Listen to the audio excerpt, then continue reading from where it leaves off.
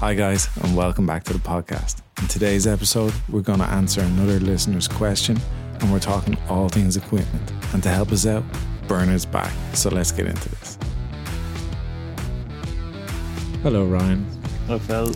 And Bernard, hello. Philip, thank you. Thanks for coming back yet again. My pleasure. It's like we haven't left the place. No, it's like I haven't left this little room at all in the last 6 hours. Would you like to tell the people what you were doing here? I was here to pay my membership because I've joined the Heritage. Very nice. One of my favourite golf courses in the country. Yeah. Real stern test of golf. Trying to play more golf, basically. Yeah. Been coaching a lot and custom fitting a lot the last few years, and when you're involved in golf, sometimes you can actually stop playing. Yeah. So played a couple of pro-ams last year, really enjoyed it, and I just want to kind of keep my game in sharper condition. Even some of it is to kind of get to know the handicap system a little bit better, because when you're a little bit on the outside, and you kind of you don't get invested in as much as probably I should. So yeah, but there's a lot to be said there. And I think you said something that people can really take on board. There is you very good technique. You're technically proficient. Yeah. But if you're not playing a lot, it doesn't, like, you miss that sharpness that you can have. That even like how far does a ball go? A lot of it comes down to feel for chip shots and pitch shots. The club can feel totally alien in your hand. Yeah. If you're not used to having a scorecard in your hand, it's totally different than going out and playing the back six and ace and just kind of hitting it around without any consequence. So, like, luckily enough, the Heritage are going to let me kind of play in some of the members' competitions and things like that. So it's something I really missed, being a PGA pro for the last 15 years or so, that you missed that Sunday or weekend environment and playing with the lads and stuff.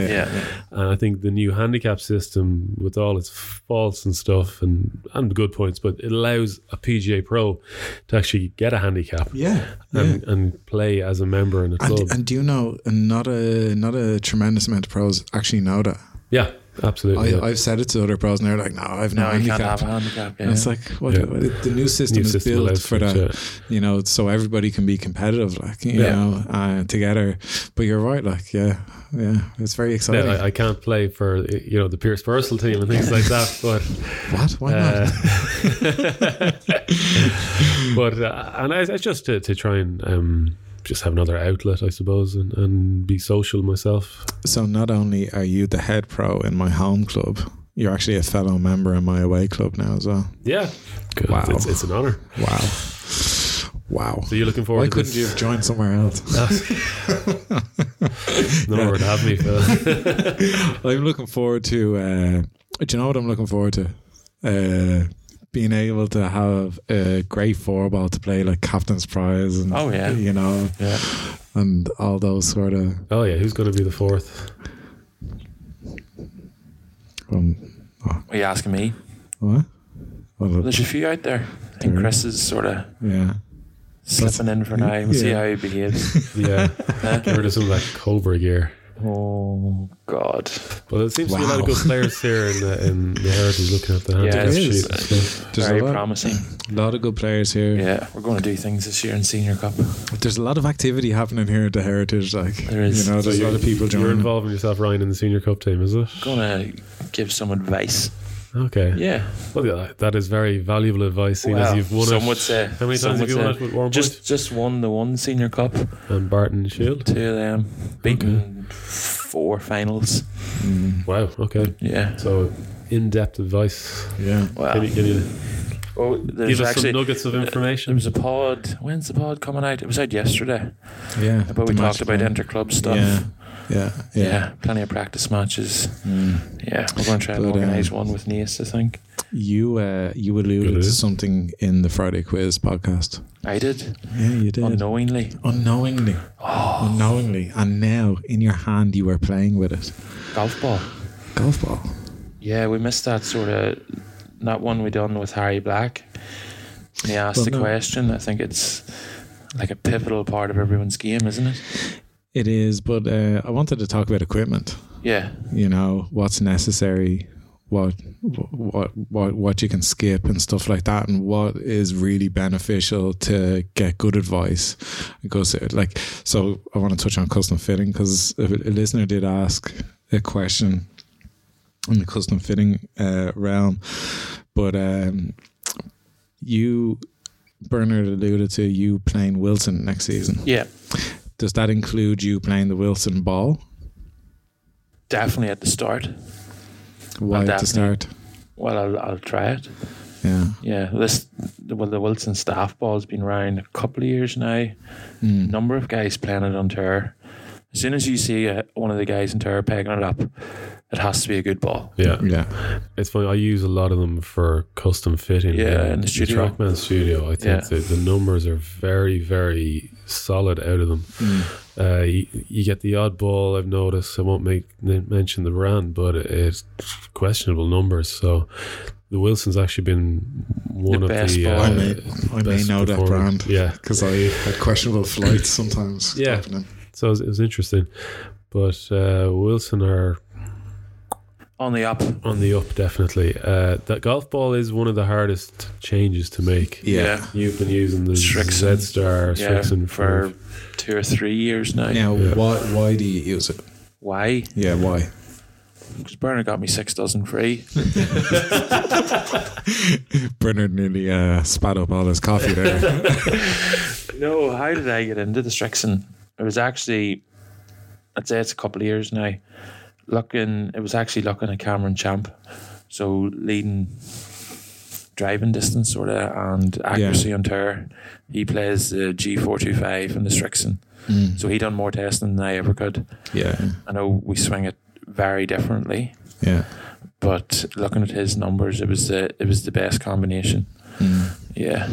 And would you recommend, maybe directed at both of you guys, would you recommend average club players to experiment with different golf balls? Or well, I think the most important thing is, as long as they play consistently with the same ball, knowing how it reacts around the greens, how it feels off the putter, chipping, ball flight. That's massive. When we play little chipping games, I used the Strixon. I tried the Strixon, and it didn't. It totally different reaction. Came off the face hotter, softer. It just I didn't know its spin character. It spun a lot more than the Pro V1 which I used, because it just checked up, and I was like, whoa, what's that? Normally spins less. I would expect the opposite, but because I spin it so much. It depends on the player. It does, within reason. Like I used to spin it a lot with driver and my irons, and that's sort of one of the main reasons, other than the Cameron Champ story. It takes spin off it. What you're asking is, like, does your average golfer benefit from playing a Pro V1? Not a Pro V1, but just premium golf ball. Not or even the same golf a ball. Premium golf ball. It's like how what's the best method? Like, what's the best method for them to pick a golf ball? Because it shouldn't be solely based on price. Yeah, like each ball. Like, let's say in Titleist have 4 golf balls at their premium. They have the Pro V1, Pro V1X, Pro V1X left dash. I think they have another one now, left dot dash. AVX. Yeah, and then the AVX as well. You know, so there's 4 different golf balls just in their premium section. And they're all, I think the AVX might not be a 5-piece golf ball, I'm not sure, but they're all 5-piece pretty much. When you go down to, and that's why they're premium. Also the quality control on Titleist, super tight. They're known as, like, from what I'm hearing, that it's easy to make a golf ball, to make a million of them all at the same kind of tolerances. That's the hard part. But during the winter as well, using a softer compression golf ball is a good idea, especially for someone who may not swing too fast. Yeah, 3-piece. 3-piece, yeah. I go back to Strixon, like that AD 333 golf ball is really, really top quality. For you had a lot of guys coming in. Year. The Callaway got into a little bit of trouble a couple of years ago. You may remember one of the companies was slicing golf balls in half to have a look at them. Oh, the core was definitely not in the core. So what would happen then is, when you might hit a putt or a drive and starts to wobble a bit and go a little bit askew. So they actually invested a lot of money into the ball plant to get them better. But a lot of golf ball manufacturers, they don't actually manufacture the golf balls like Titleist, don't they? No? Titleist they hire companies. They do, but some other companies would kind of outsource their manufacturing. Yeah, sorry, again off topic here. But getting back to the point, like, let's say those 4 balls in Titleist, each of them are designed to fly at different trajectories and spin levels. Absolutely. You know, so like they even switched around the Pro V1 and the Pro V1X over the last couple of years. And some people don't know that. Yeah. So the X predominantly spun less than the and Pro V. Now it spins more the Pro V1X than the regular Pro V. And like this is going with different, obviously, how drivers are performing as well. And it became very popular for drivers to be, we spoke about it earlier, and very low spinning. But low spinning can be less forgiving. Yeah. So you need to get that right. It can also be less distance. Yeah, absolutely. Yeah, you know, people don't realize that spin is. You go keeps the ball up in the air. From 2,000 revs to 3,000 revs, you're going to lose some distance. You probably gain some accuracy. You go to 1,500 revs, and that ball hits the ground, and it can really rotate or go offline a lot further. Yeah. So it's finding that mixture. I'm finding that recent custom fitting, trying to get a little bit higher than what has previous been 2,500 revs to 2,700 to 3,000, because the ball goes so fast off the face. Yeah. Nowadays, you can allow for that little bit of a loss of distance. Yeah, and like the reason, like I struggle with dynamic loft. I can send the ball up too high and stuff like that. That's one of my main reasons that I switched golf balls. You know. So you played what ball? Which ball? I was using the TP5X. Okay, and you're now in a Pro V1 to bring. So they should be a similar type of golf ball. Similar enough. The X just went really high, spun more. So I wanted to counteract that, and I used the golf ball as a something Rory's done. That was interesting. Did you see that article Paul Kimmage wrote? Yeah. Did you see it? No. But his wedge game, basically. So Rory was ranked 125th, Ryan, in wedge strokes gained from 120, 125, 120, 150, something like that. Yeah. And then happened to be on the range. The golf balls might have been different on the range, and ended up kind of using the TP5X instead of the TP5, and literally went from 150th in strokes gained to first because the ball spun less. So he had much more control, and when it hit the green, that it stopped dead rather than spinning back. Yeah, with the not as a low compression ball. I always said, if you remember when he won in Congressional, when he was in the Pro V and his wedge game, like he literally, I think he holed 2 wedges maybe that week, and he hit a number stiff. Like the highlight reels are basically Rory hitting wedges close. Yeah, you know, I remember that was something else. Yeah. So now he's near back to that level. Yeah, it's like his wedge game at the moment is. Yeah, and literally down to the golf ball. Yeah, and like he went through a stage of changing lie angles and shafts and stuff.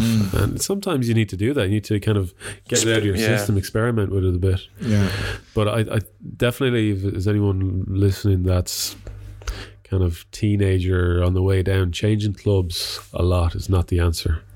I unfortunately went down that route as a kid, and it made me worse. I thought you were talking about the last 2 months. That wasn't. This is experimentation phase here. Yes, winter work. But it's funny, when I was maybe 15 or so, I had this set of knockoff Lynx Black Cat irons, right, that I loved, right? And my dad got me a set of Ping I2s. Classic Ping I2s. Yeah. So I thought, okay, he's playing well, he's getting better. These are going to make him better. It made me worse. They were too heavy and too long. And I wanted to go back to the old ones, but they were gone and traded in, and it actually made me worse because this is kind of before custom fitting. Yeah, very bought popular. Off the shelf, basically. Bought off the shelf, made me worse. Yeah. So I'm a big advocate of getting the right weight of clubs into juniors' hands, and obviously every player, women especially. The women's clubs have become a hell of a lot better, where it used to be the major manufacturers would basically, what's it called, shrink it and pink it. So get a men's club, cut it down and colour it in pink, whereas now the modern day pink clubs, and TaylorMade have new ones out as well, that are proper length, proper weight, proper grips. So customizable, if that's a word. That for every standard golfer. And Ping do a great one with the Prodigy series as well, that you can get fit. They're kind of targeting maybe 10-year-olds, 11-year-olds, get fit for them, and then 2 years later you can send them back to Ping, and they'll reshaft them and regrip them and reweight them for That's free. a good service. You just pay for the postage. It's an incredible service. And that came down to, you know, the drive, chip and putt. Yeah, Augusta. The Solheim family who own Ping were at it, and they saw these kids with ladies' clubs and long men's clubs. We've got to do gripping something down here. Gripping down the shaft. You see that technique where they start reverse pivoting because the club is too heavy for them. Yeah. And they brought that out, the Prodigy series. That's brilliant, isn't it? Super. Because I was only talking about my daughter wants to save up for she wants you to fit her for clubs, because she's like, she wants to get good at golf and stuff like Brilliant, that. And there's a picture of me in the house with a cut down golf club. That's what we grew up with. Yeah, I did too. My granddad would take a golf club, literally snip it at the end, and that was it. Like, you know, but that was super stiff. Like, Triple X flex there, and you're 8 years of age. That's stiffer than what you'd be playing with. Unbelievable. So there is a lot to be said for that. But one thing that I've been on the tee box many times, right? Many times. Looking at your Arcos. How many? Sorry for interrupting. How many rounds did you play last year? 165. Well, Arcos tracked 135 rounds, but I deleted a lot of them, and a lot of rounds I didn't count. They were only counting rounds. Basically. They were only But it goes to show, like, getting on the golf course. Yeah, and there's a lot to be said for, like, being on course rather than being on the range. Yeah, there is. Obviously, range is important. Yeah, there's no denying it. We talked about this. Yeah, I'm thinking back to, it's hard to bring your range game to the course. It really is. It can be, yeah. And I think back to because it's mental. How Shane Lowry got so good. Like Dave Lowry, who's his cousin, and I were best friends, and we used to take him out a couple of times. And like, Shane would never see a practice round or practice area, but he used to play all the time. Yeah, jumping a buggy in Esker Hills, and he used to say, if it wasn't 2 under after 5 holes, I'd start again. And there's no substitute for playing the game. Yeah. So what you're doing and getting on the course, getting the ball in the hole, that's it. A range is great for changing technique. That's how Paul Carrington did it. A flat mat. To a target that's way out there. You don't have to bother picking up the golf balls. Yeah. It's totally different, isn't it? Monty was the same. Monty used to boast he never practiced, but he played 36 holes a day. That is practicing. Without knowing. You didn't see it as practice. Yeah, but I did want to, like, here's the thing. So many times I've been on a tee box, let's say it's a par 3. Okay. And it's 160 yards. And the person you're playing with, and the equipment is so different nowadays, right? And this is a point I want to bring up because I want to kind of get rid of this out of the game. I'd love to get rid of it. The person you're playing with, or the group you're playing with, turns around and goes, what you hitting? I'm like, you could, 7, then next round, oh yeah, I'll hit a 7, Yeah. We're all playing different clubs, different lengths, different lofts, built for different things.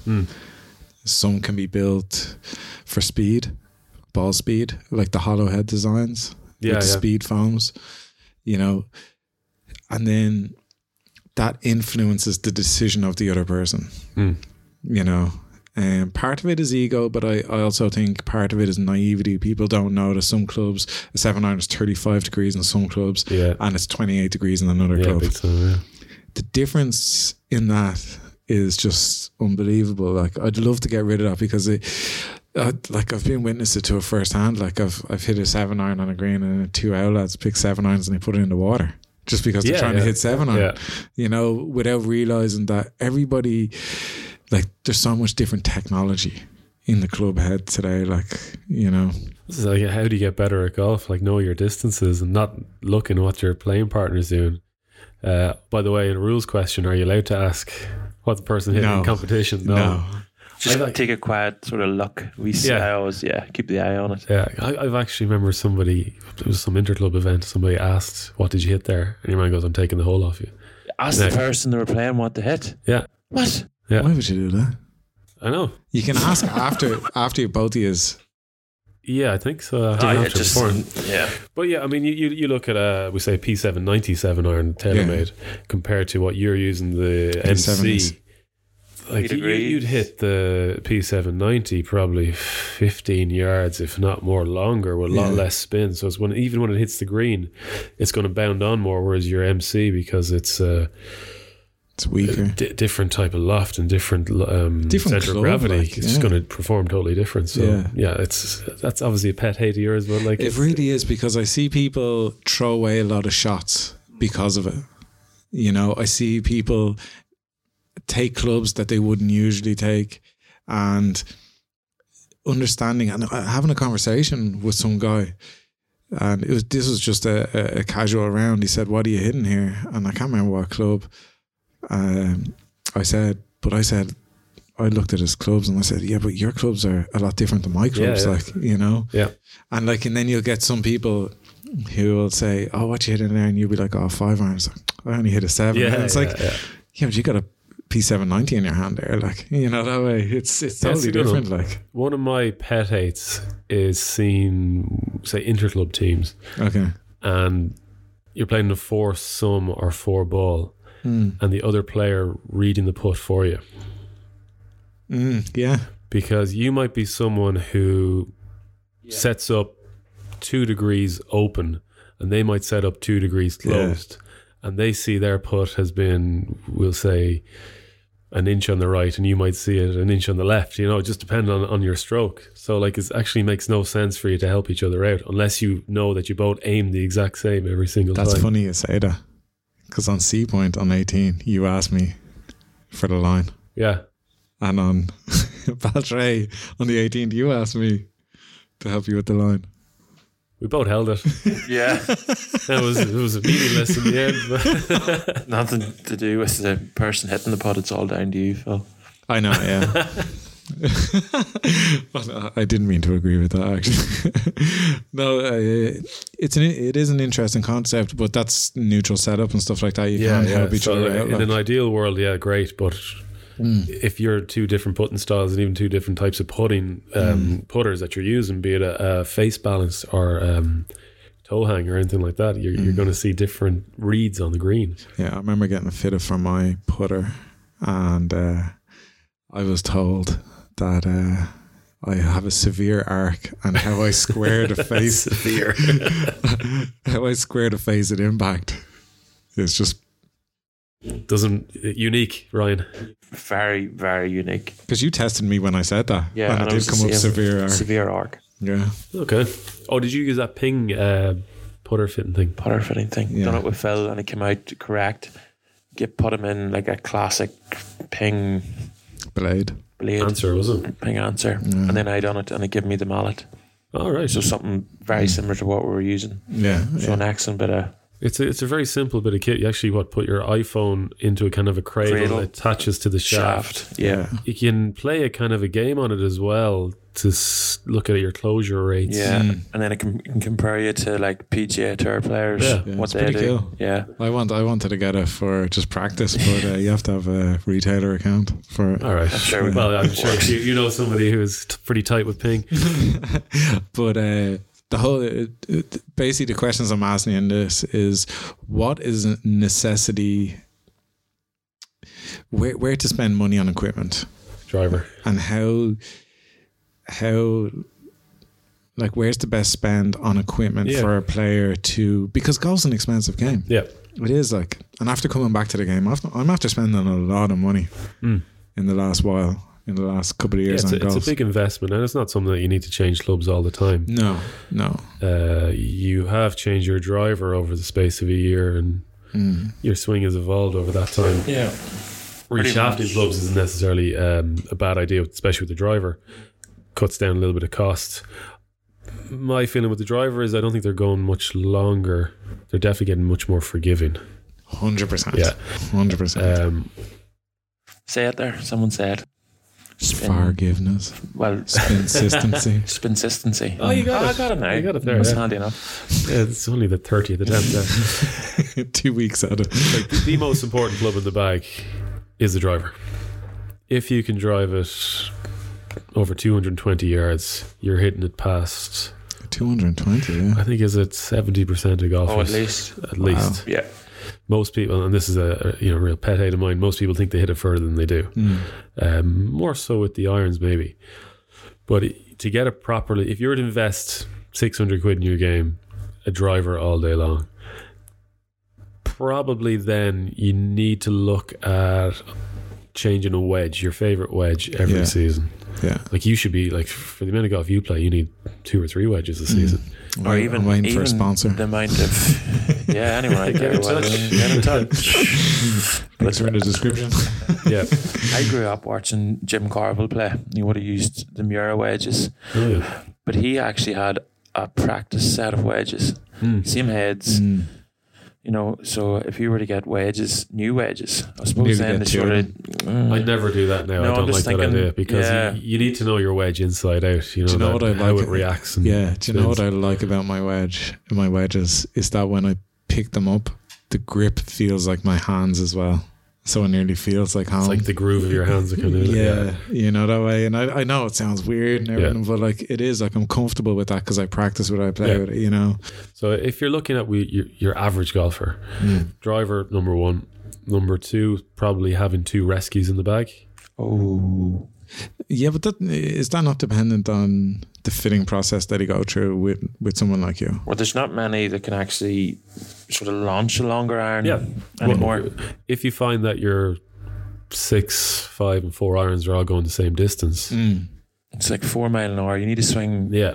You need to look at these rescues, and they're so easy to hit. And you see they're going into more bags. He's talking about Keane Garrity the other day, like how he's longest iron is a 6. Is that what you said? 5. Yeah, and he's straight into a rescue. He's a ball striker. He's some striker the ball. So like, if you're playing once a week and you're trying to hit a 4 iron and stuff, it's not going to work. So driver, wedges, rescues, higher lofted fairway woods if you're in them. I think if you have a 3 wood, bin it. Those days are coming to an end. Because the modern day 5 wood actually goes a good dig as well. But I see a lot of time on the lesson tee, people hitting their 5 wood past their 3 wood. Yeah, because they can get it up in the air. Like even seeing some of the manufacturers changing the lofts in their 3 woods to get a little bit higher. Easier to launch up in the air, easier to get spin consistency. What that is basically is a ping phrase that you'll get the same amount of spin across the face the whole way, and you're going to get the same kind of distance. My 5 wood is actually one of my favourite clubs on my back. Yeah, that G425 you have is great. Like in terms of, and you put a longer shaft in that as well. A longer one. Oh, you did, yeah. That was a great idea of mine. To get a little bit more distance, because you couldn't hit the 3 wood at the time. Now you probably could now because you have the speed for it. Yeah. But do you need it? And what I'm seeing in some better players is, we say, scratch golfers and stuff who has maybe 100 mile an hour speed with a 3 wood. Is the 3 wood's going too far? Yeah. To bridge that gap. The modern day 3 wood, it's so much tech in there. You had a 3 wood in your bag there a while ago. And oh my goodness, that thing. It's going too far. Like, and Dave, playing with Dave, he has Shane's. Yeah. Oh, that's Donkey's year old, and he just hits it so well. Yeah. But this is where 5 woods and 4 woods kind of are becoming more popular with a faster swinger of the golf club. It's amazing how the game has progressed so much that we used to have all these longer clubs in the bag to deal with distance, and now we're actually, with the golf ball and the tech in the longer clubs, we're needing more shorter clubs. Big time, you know. And like we were seeing, like, look at that Arcos stat that I mentioned earlier. Your 4 iron, you don't use it.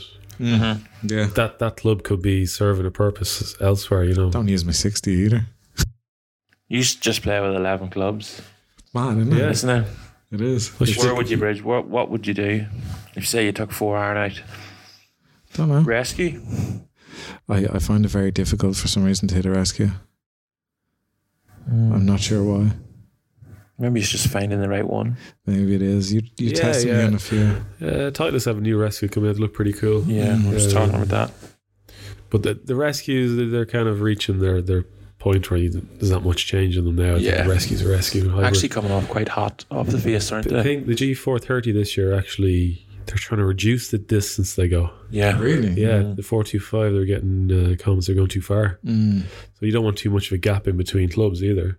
You know, you need to have. And this is where we're starting to do a lot more in TrackMan in the studio, where people are coming in for gapping sessions to see where they need to. That's really that is important. Yeah.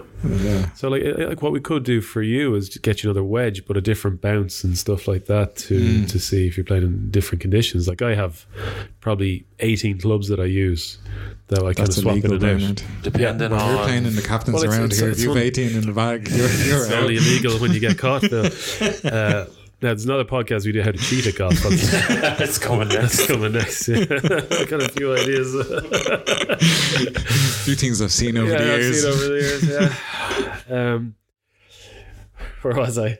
But having a few different gamers and stuff, and but as in for different course conditions. Conditions. Yeah, course setups and stuff. Remember, Mickelson had 2 drivers in the bag in one of the Masters. He had a mini, didn't he? No, it was one to hit a draw and one to hit a fade around Augusta. Yeah. Really? Yeah. Wow. He might have won that year. I definitely became his usual top 5. But what about like the overlooked equipment? Like there's a lot of overlooked equipment. Like what? Gloves. Yeah. Shoes. Mm-hmm. Yeah. You know, clothing. These things have made an impact on my game. Yeah, you're going for the low hanging fruit there, aren't you? I really am, because it. I think a lot of people just take a glove out of the bag and there could be holes in it. You know, it's glossy. They're doing their hair in their gloves. You know, can I trade in this glove? You know, and realistically, the glove is a point of contact on it. Like, yeah, you know, and absolutely. You know, see some guys coming in as black. You know, there's black. actually no point in it. It's actually making it worse. Yeah, having proper spikes and shoes, absolutely. Yeah, if you watch the YouTube channel, you'll notice that I was wearing a pair of shoes without spikes, and I was slipping a lot. Yeah, you know. So this time of year. No, this was in the summer. Yeah. So you've gone to spikes now? I've gone back to spikes. They were my first spikeless. Yeah. Like I think in the golf swing, if you're working on your game, you do use a lot of ground force. You know, it's better. Do they say it's better for your back though? I think no spikes. Is that what it is? So if you suffer with your back, spikeless tend to be better. So like that, there's some nice ideas. You used to carry your bag as well. Yes, I did. And now you have yours electric trolley that I'll never see again on hire. All you have to do is ask. on permanent loan. But like that can be worth, even if it's worth a quarter of a shot around. You know, that was one of the first things you said to me. Said, stop carrying. I carry my bag a lot in the winter. Yeah. But I noticed there this summer I started sort of using a trolley, and there's a big difference come the end of the round. Yeah, there is, like that, and eating and staying hydrated. Yeah, like the other thing is, and even your clothing, like during the winter, like you need to get golf specific clothing. Is, you know, your compression tops and proper stuff, fitted stuff to swing in that you can swing in, but it also does be make warm. A difference. Like big time. These are all people listen like, it doesn't make a difference, but it's all these really small things. You add up all that, and it does. The one thing is funny about you, the first time I played with it was absolutely teeming rain. Phil refuses to wear wet gear. You always bring this up, so don't if there's any rep out there listening to this and you need some lightweight, the Ping apparel rep might look after you. Really? Who's he? Colin. They're nice actually. You have those. I got the new suit. You can barely. Oh yeah, he's very light, but waterproof. I used it in Arklow. But like, what is your version of to wearing wet gear? I'd have been the same as him. You're just too tough for wet gear. I'd buy the rain bounces off. It's not that. I wore waterproof trousers. I find it very difficult to swing in a waterproof jacket. Yeah. Although it does take miles an hour off your swing for sure. I remember. I'll never forget this Irish Open in Portrush. Keegan Bradley played one year, and in the sort of practice days we went up to the range and it was like 20 degrees but the weather was to change and he was there in full wet gear hitting balls, almost practicing in wet gear in 20 degrees heat, and the caddy was throwing in balls but he was dipping it in a bucket of water first.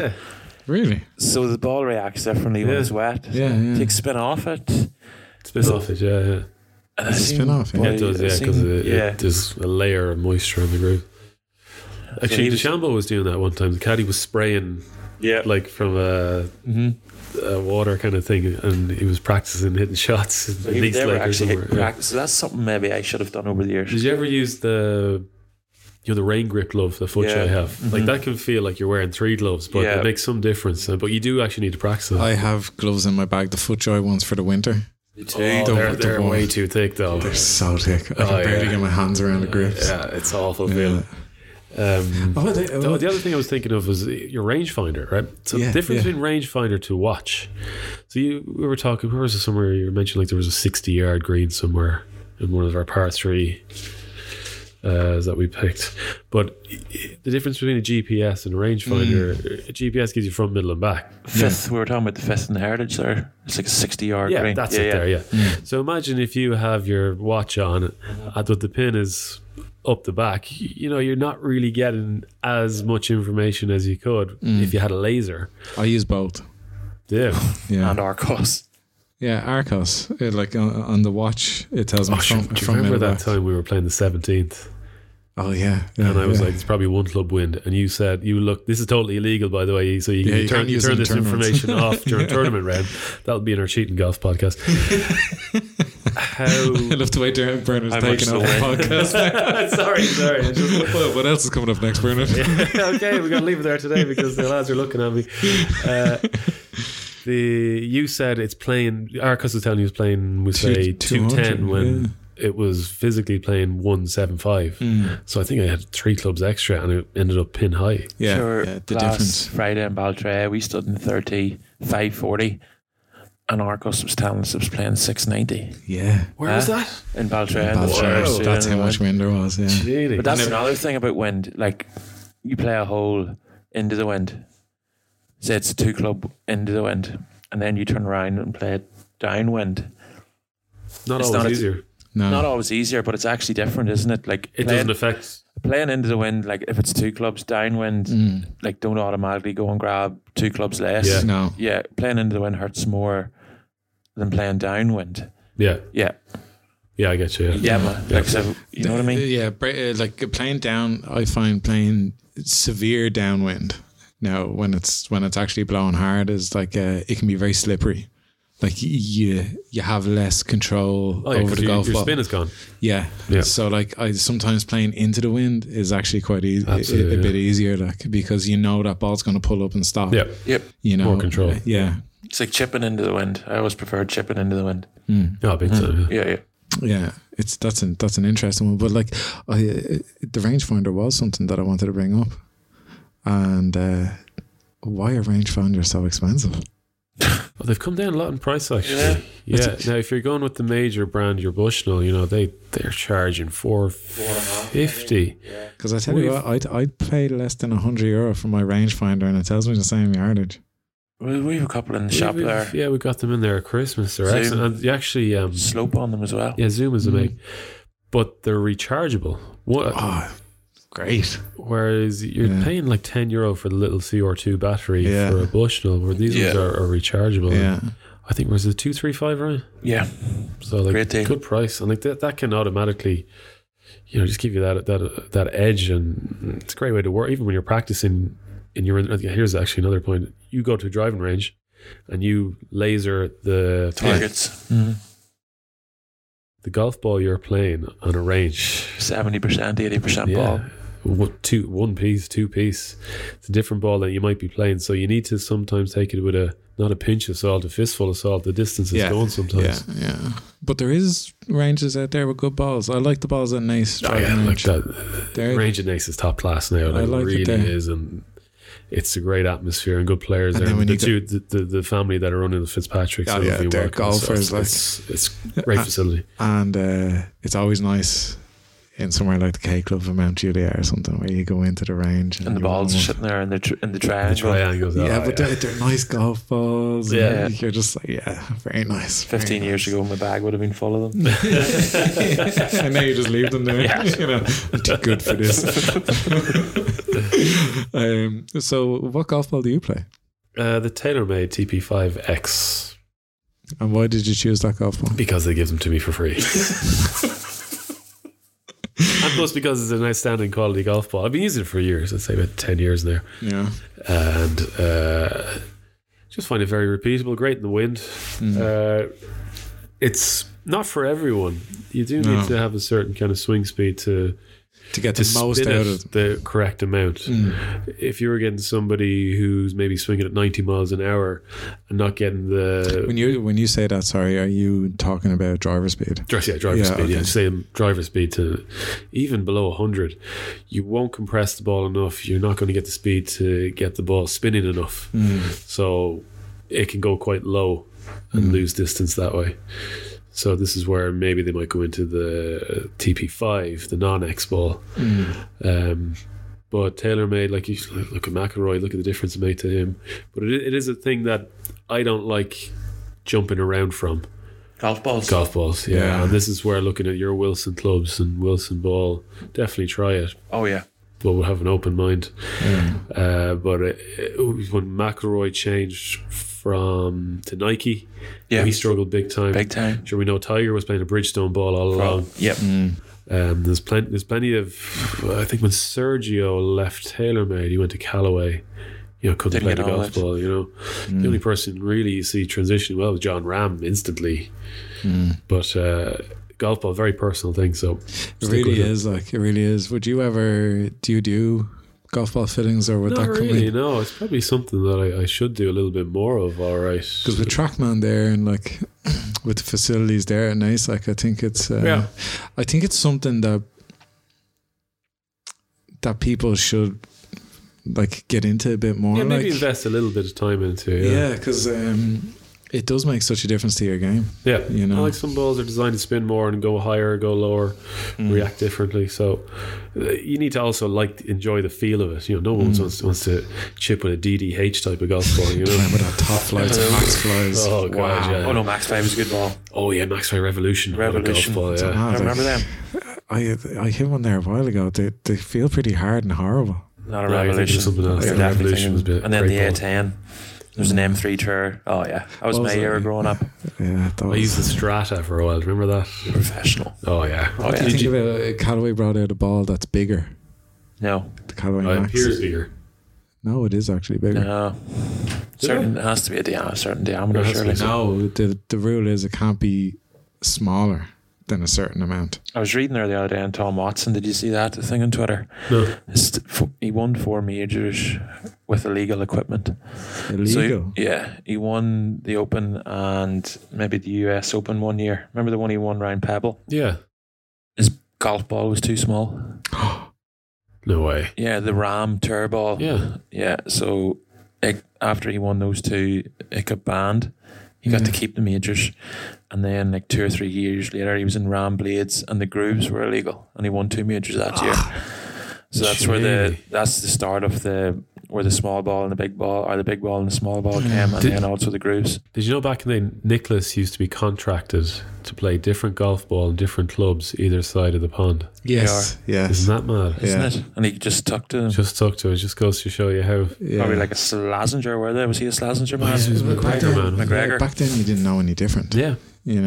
But one question that we got from a listener is, and you're the perfect guy to ask, is how much difference does custom fitting make for an average 15 handicapper, or is it just for low handicaps? Oh, it's for, I'd say even the higher handicap would benefit more from it. A lower handicap will definitely benefit, but they can adjust themselves much easier to clubs that they're using. That's a great answer. So it's so customizable from obviously length and lie angle, and then you have different shafts that launch it high, launch it low. You have power specs, you have different lofts, you have different balance points in the face, some to hit it higher, some to go lower. This is all irons I'm talking about, even grips and stuff like that. That I had a guy coming in, he had massive XL sized glove, and he was wearing he had a standard grip, and like his fingers wrapped around the club twice. He didn't know any better. Yeah. Now this is where it comes down to, if we put jumbo grip on a club, it really ruins the swing weight of the club. So we would need to then put some weights into the head to counteract that. And that's what we're kind of getting more into in NACE, kind of more customizing current clubs and getting them weighted right. But going into your fairway woods, there's so many shaft options that we have from counterbalance shafts and a little bit more forgiveness. Because the thing is, like, somebody can buy clubs off eBay, buy like a second-hand market, or just go in and grab off the shelf, and they can think their techniques off because they have this big snap hook left, but it actually won't be that. Like Ping have a 10 different lie angle option. Oh, with the dots. Yeah. Most companies are kind of have a tolerance of 2 and 3 degrees. So that's like Ping are incredibly customizable. They kind of really lead that area. They have from the start. So what we're trying to do when somebody comes in for a custom fit is not change the swing at all, adapt to the swing. Now, every now and again, it comes up that someone's not getting better, and generally, when you give them a club that should suit them, what I recommend then is just getting a little bit of a lesson and going off and practicing and coming back. And that's what happened actually when you came in. That's exactly what happened. And just like twice in the last 2 weeks. Yes, I sat in on that. And that was my next point. Like, because sometimes when people like custom fitting, it's so hyped up nowadays. Yeah. That we're seeing these box retailers pop up with custom fitting and stuff like that, and you can get custom fit in lots of different places. But sometimes they're not PGA pros, like, and the reason, like, you will actually send people away, and I think that's really important to work on their technique, because you want them to play better golf. You're not talking about just ringing the cash register, because if you help them short term, it'll have long-term benefits for them and for you. Like. That's it. Like, I couldn't sleep at night if I just kind of sent someone out into he's a great set of clubs for you, you're going to do great, and next thing they just kind of stall and don't get any better. It doesn't really bode well for repeat business, obviously. Would you word of mouth. Obviously rather the golfer swinging well for a custom fit, but say they came in and they were missing hitting a 7-iron, they're hitting a 20 yards right of target consistently. Do you begin to look then at more, say, upright clubs? Definitely, yeah. So you're putting them in clubs to fit around their swing. Yeah. Ideally, that's it. You know, I don't want to change someone's technique in a custom fit session. Yeah. So having that different lie angle, if we're like Ryan's talking about there, getting more upright, makes the ball go a little bit more to the left. Is the answer to working with someone's swing. And then we see with the modern drivers as well that they're so customizable around the hosel, that shaft adapter can help straighten things out. The new Stel 2.0 and the Ping drivers and the Titleist drivers are all movable weight technology in it as well to help draws and fades. So you're definitely going to get something out of it, but my view is like, get the absolute maximum out of it, and sometimes it involves sending them off to work on something to come back 2 or 3 weeks later to get it absolutely spot on. Better than just putting a plaster on it. You just want to fix the whole problem. That's my whole point. Like, you know, I think yes, you can improve their game by getting custom fit, but I think that it's not just me. I think it's what we're taught as PGA pros in our training, that you need to look after your customers and your members to the utmost and give them the best possible advice. You have a duty of care to your customers, that you're not just trying to sell them what's on the shelf. Yeah. Basically, on the shelf is wallpaper sets, is what it's called, and it's just to give them an idea of what they're going to get. I sell 2 or 3 sets of those a year. They just happen to kind of fit the mold. But or you might go into some bigger retailers and they just want to sell you what's on the floor. They got a shift product because they've got a lot of it sitting there, and fair play to them. But I don't think you're going to get the same level of care from a high street store than you're going to get off your local PGA pro. And we're all trained to very high standards across the board, and the trainings that Ryan's getting is even better than the one I got, and Gary Shaw as well, who's with me. So really, the PGA Pro can be very competitive in price. They can give you better trade-in prices as well. That's another thing, because most of the time, like the cost is taken off when you buy. You know, so is that correct? Say that again.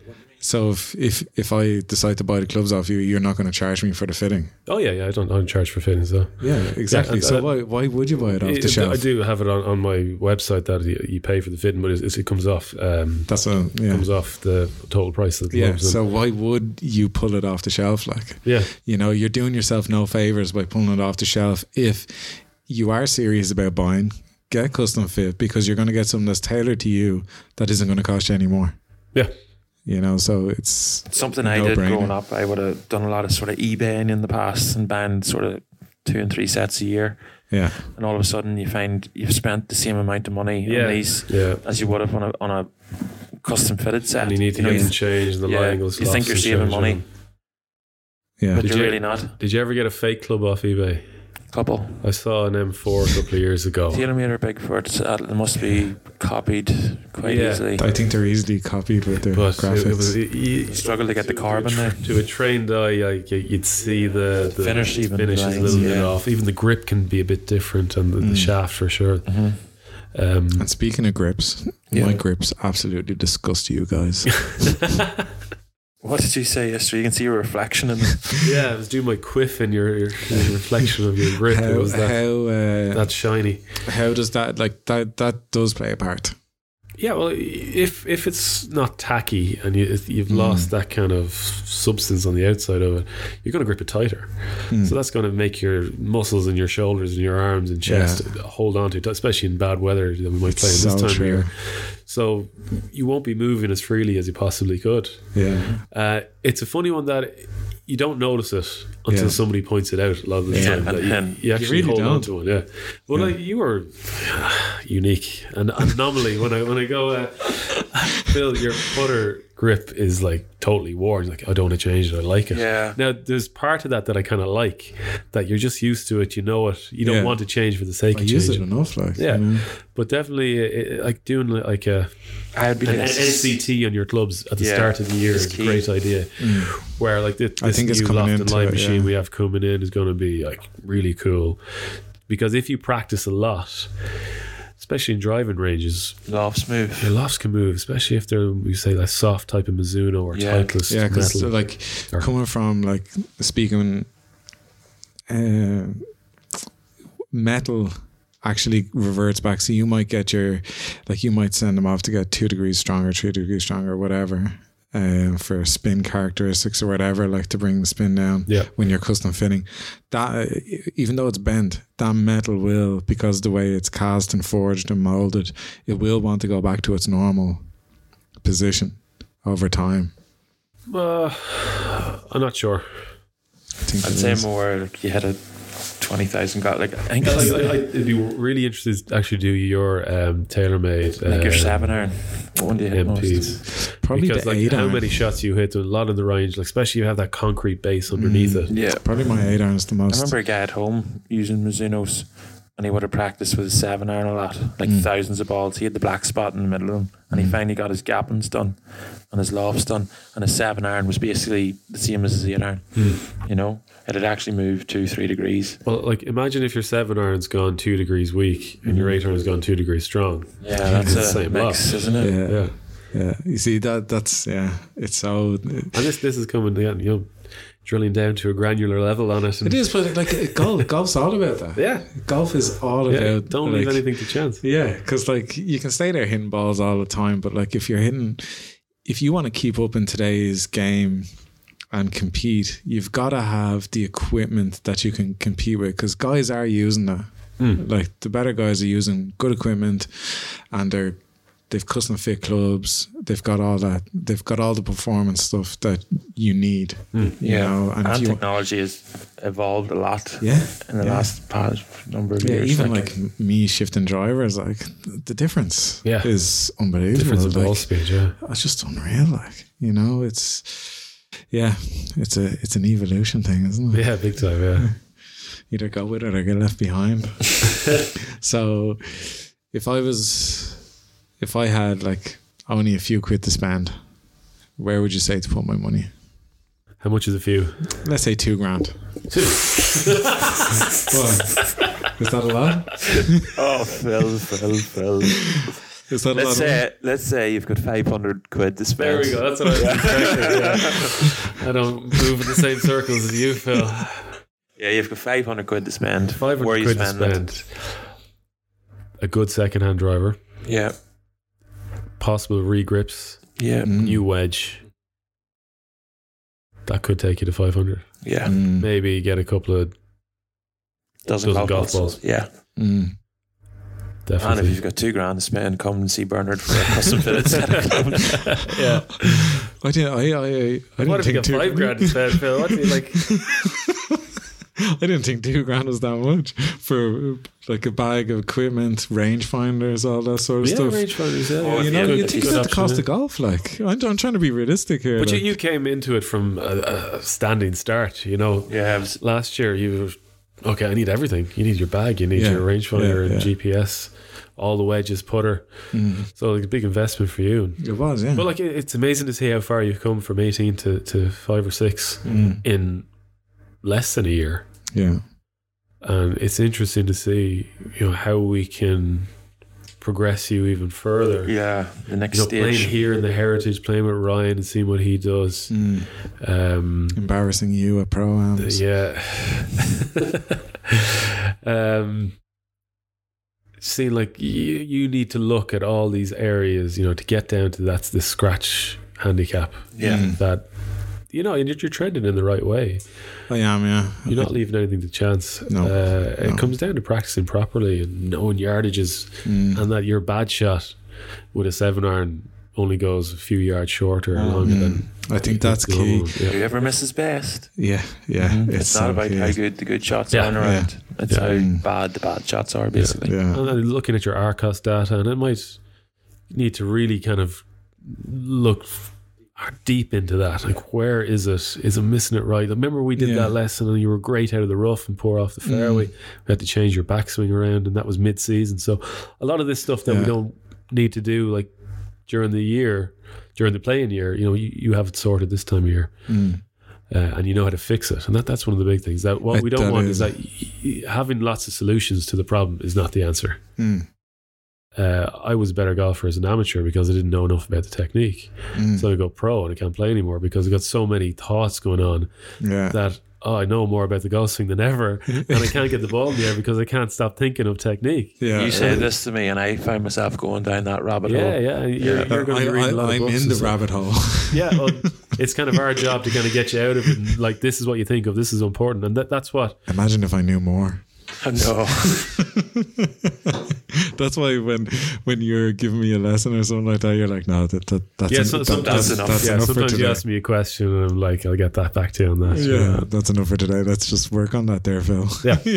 Please stay quiet. And like, there was probably a time I would have told you the answer to that, but like, you progress as a coach as well over time. Yeah, you've experienced, like, you've obviously brought along a lot of players, helped them improve and stuff like that, so it is.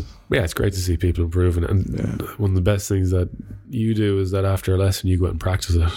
A frustrating thing as a pro, and somebody comes and they go straight into the car after the lesson and don't ingrain it. And like, people, you have to understand that they don't have time to practice. Family, work commitments. Yeah. So it's working around that. The person as well. To get the most out of the lesson, I feel like you do have to practice. If you're not, it's not that I'm doing you an injustice. It's like I'm doing myself an injustice. I know the answer to this problem. Like, you know, I know it. You know, I've been given the tools to fix it. Like, go do it. Like, it's hard to change a habit or a pattern. I've heard somewhere before that it takes 4,000 shots to get a new change into the swing. Whether you want to go steeper to flatter or vice versa. Plenty of swing. Like, I think you mentioned it the other day, you have like a French doors at home. Yeah. And you look at your reflection. That's one of the best. Oh yeah, it was on the podcast. Yeah. Oh, wow. That's one of the best ways to practice. Slow mo. You know, I remember reading Tiger doing like 30 seconds back, 30 seconds through. Wow. I couldn't do a slow motion swing. Yeah. Why'd your body just want to You stand behind me now, bring it up to the top slow. Whoa! You nearly took my head off. Dangerous game. Coach and Phil. But practicing that, and then like little things like the swing guide. Oh yeah, some of the training aids. Yeah, very interesting. We might leave that for another one. Yeah, that's an interesting little. There's so many at the minute. Yeah, the really new one en route. It's going to be a game changer. New one en route. The guy I coach is absolutely like obsessed with training aids. Really, yeah. We can almost you do a podcast on that. I like that swing guide. I like the what's it called, the ball between the arms. The Tour Striker. The Tour Striker is a class one. I always like the DST compressor. The iron. You did mention that. Yeah. Is that what's that? Oh, with the shaft bending the wrong way. The shaft. Yeah. Oh yeah. I always thought that was just a broken club. No, that was an expensive buy, all right. But yeah, it does work. So, but there's a lot of crap ones out there as well. There is. Yeah. With the way Ryan compresses the ball, that works. Yeah, I done it a lot. You hit it pretty low, so if you went and practiced like DST compressor, it would make you worse, you know. But I did hit it very high at one stage. Yeah. Okay. And sort of just flipped after. Yeah, coming down to it. What's the magic 2 words? Dynamic loft. It is, isn't it? You're kind of a master at that. Love that. Yeah. Swing plane's my new number. I'm looking at it. I was looking at swing plane training aids last night. Oh, it's the swing plane number and TrackMan. Yeah. How much rotation? I know he's talking about TrackMan, but I'm not. I don't have TrackMan. It's more the yet. Yes, yeah. There's a TrackMan rep list. It's more the angle of your shaft coming through impact. Angle of my shaft coming. So generally, the higher the swing plane number, the more manipulation you're going to see. What I was saying. You were talking about that in the video that we were doing. What I don't like seeing in my swing, do you know what I was telling you about the 17th? The hands, yeah. Yes. Yeah. Too much rotation. Yeah. And when I do slow motion swings, I see where the club should be, and I then can feel in my swing where I'm manipulating it. So this new one I have coming now, the Gem, really cool. You seem very excited. Very, yeah. It's going to be a game changer for us all. Yeah, really. Yeah, we'll all be. It's basically a weight that you hang kind of at the grip end. It's quite heavy, and if you start rotating the club too much, it starts to wobble. I've seen this. I've got the feel now. Yeah. I sort of didn't really understand it, but yeah. Okay, this is going to be good because it throws the weight of the club off. But it's an interesting one. Yeah, that is. It is because interesting. Wow, exciting. We could literally continue talking for hours. Yeah, but we're going to leave it there. Yeah, Bernard. Thanks for having me on, guys. Thanks very much again. Pleasure. What this podcast was about, I don't know. Maybe we'll have to listen back to it. But thank you for listening. 3 guys in a room in the Heritage. Thanks for listening, guys. I hope you got something out of that. There's plenty there to kind of delve into. And Ryan, pleasure as always. We'll talk soon, I'm sure. Take care. See you guys. Bye.